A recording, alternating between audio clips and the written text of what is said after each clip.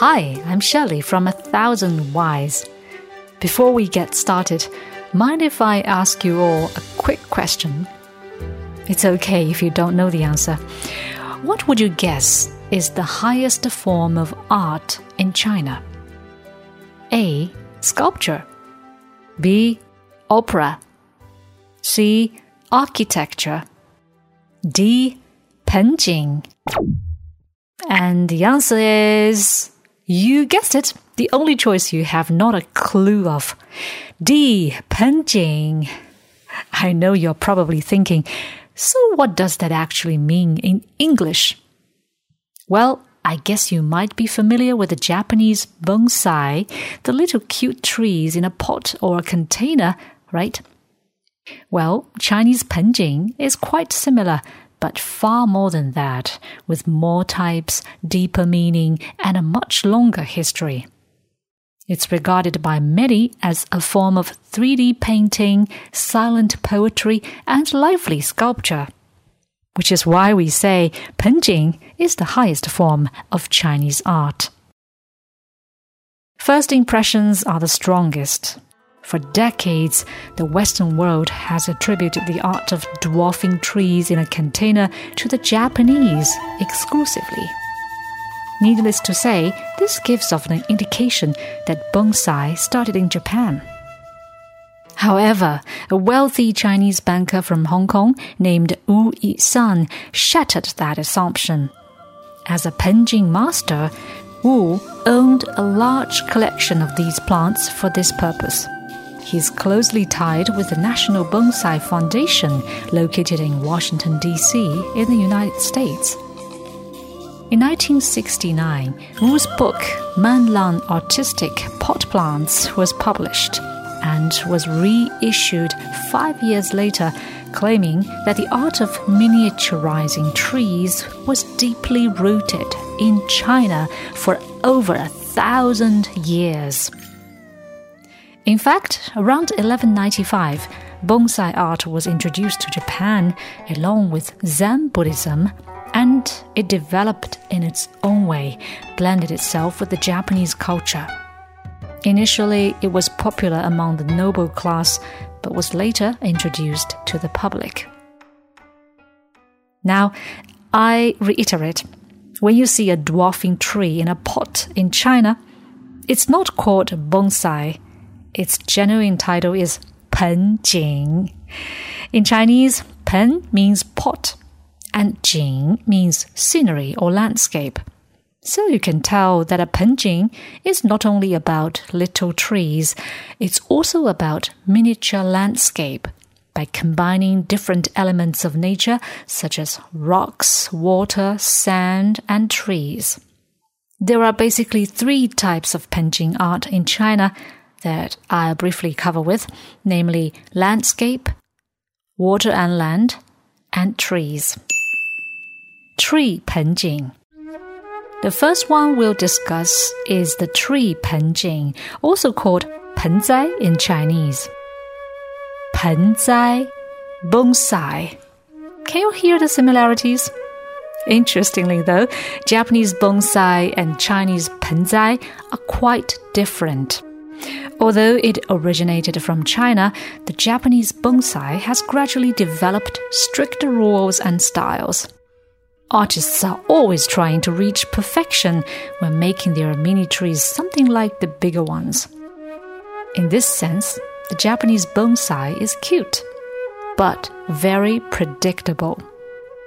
In contrast, the Chinese penzai is more about an untold story, and it lures you to discover the mysteries of nature. In other words, inner beauty. Nothing in this world is perfect, and penjing is no exception. This little Chinese tree welcomes chaos. Each one is unique, even if it looks weird or unsightly at times.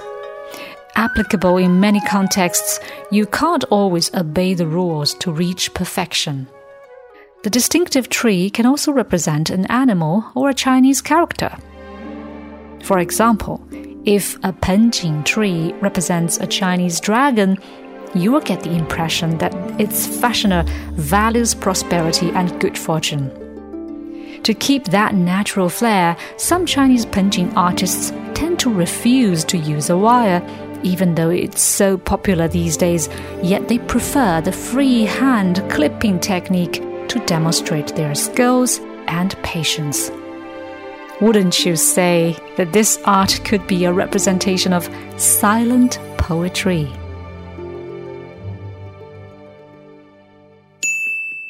Landscape penjing. Next up is the landscape theme. How would you feel about a rock garden? Imagine one in a small dish. If you can see that, this is generally what landscape penjing is all about. It uses stones as a main component in the composition. Artists try to design a natural mountainous scene that may or may not use trees.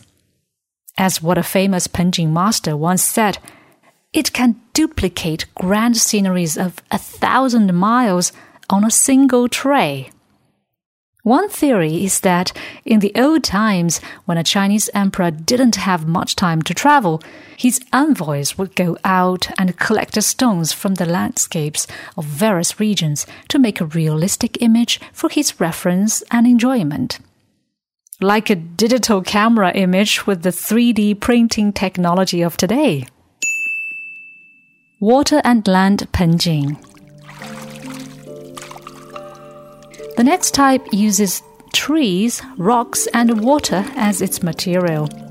The goal is not only to create a very realistic landscape, but it's also to tell a story.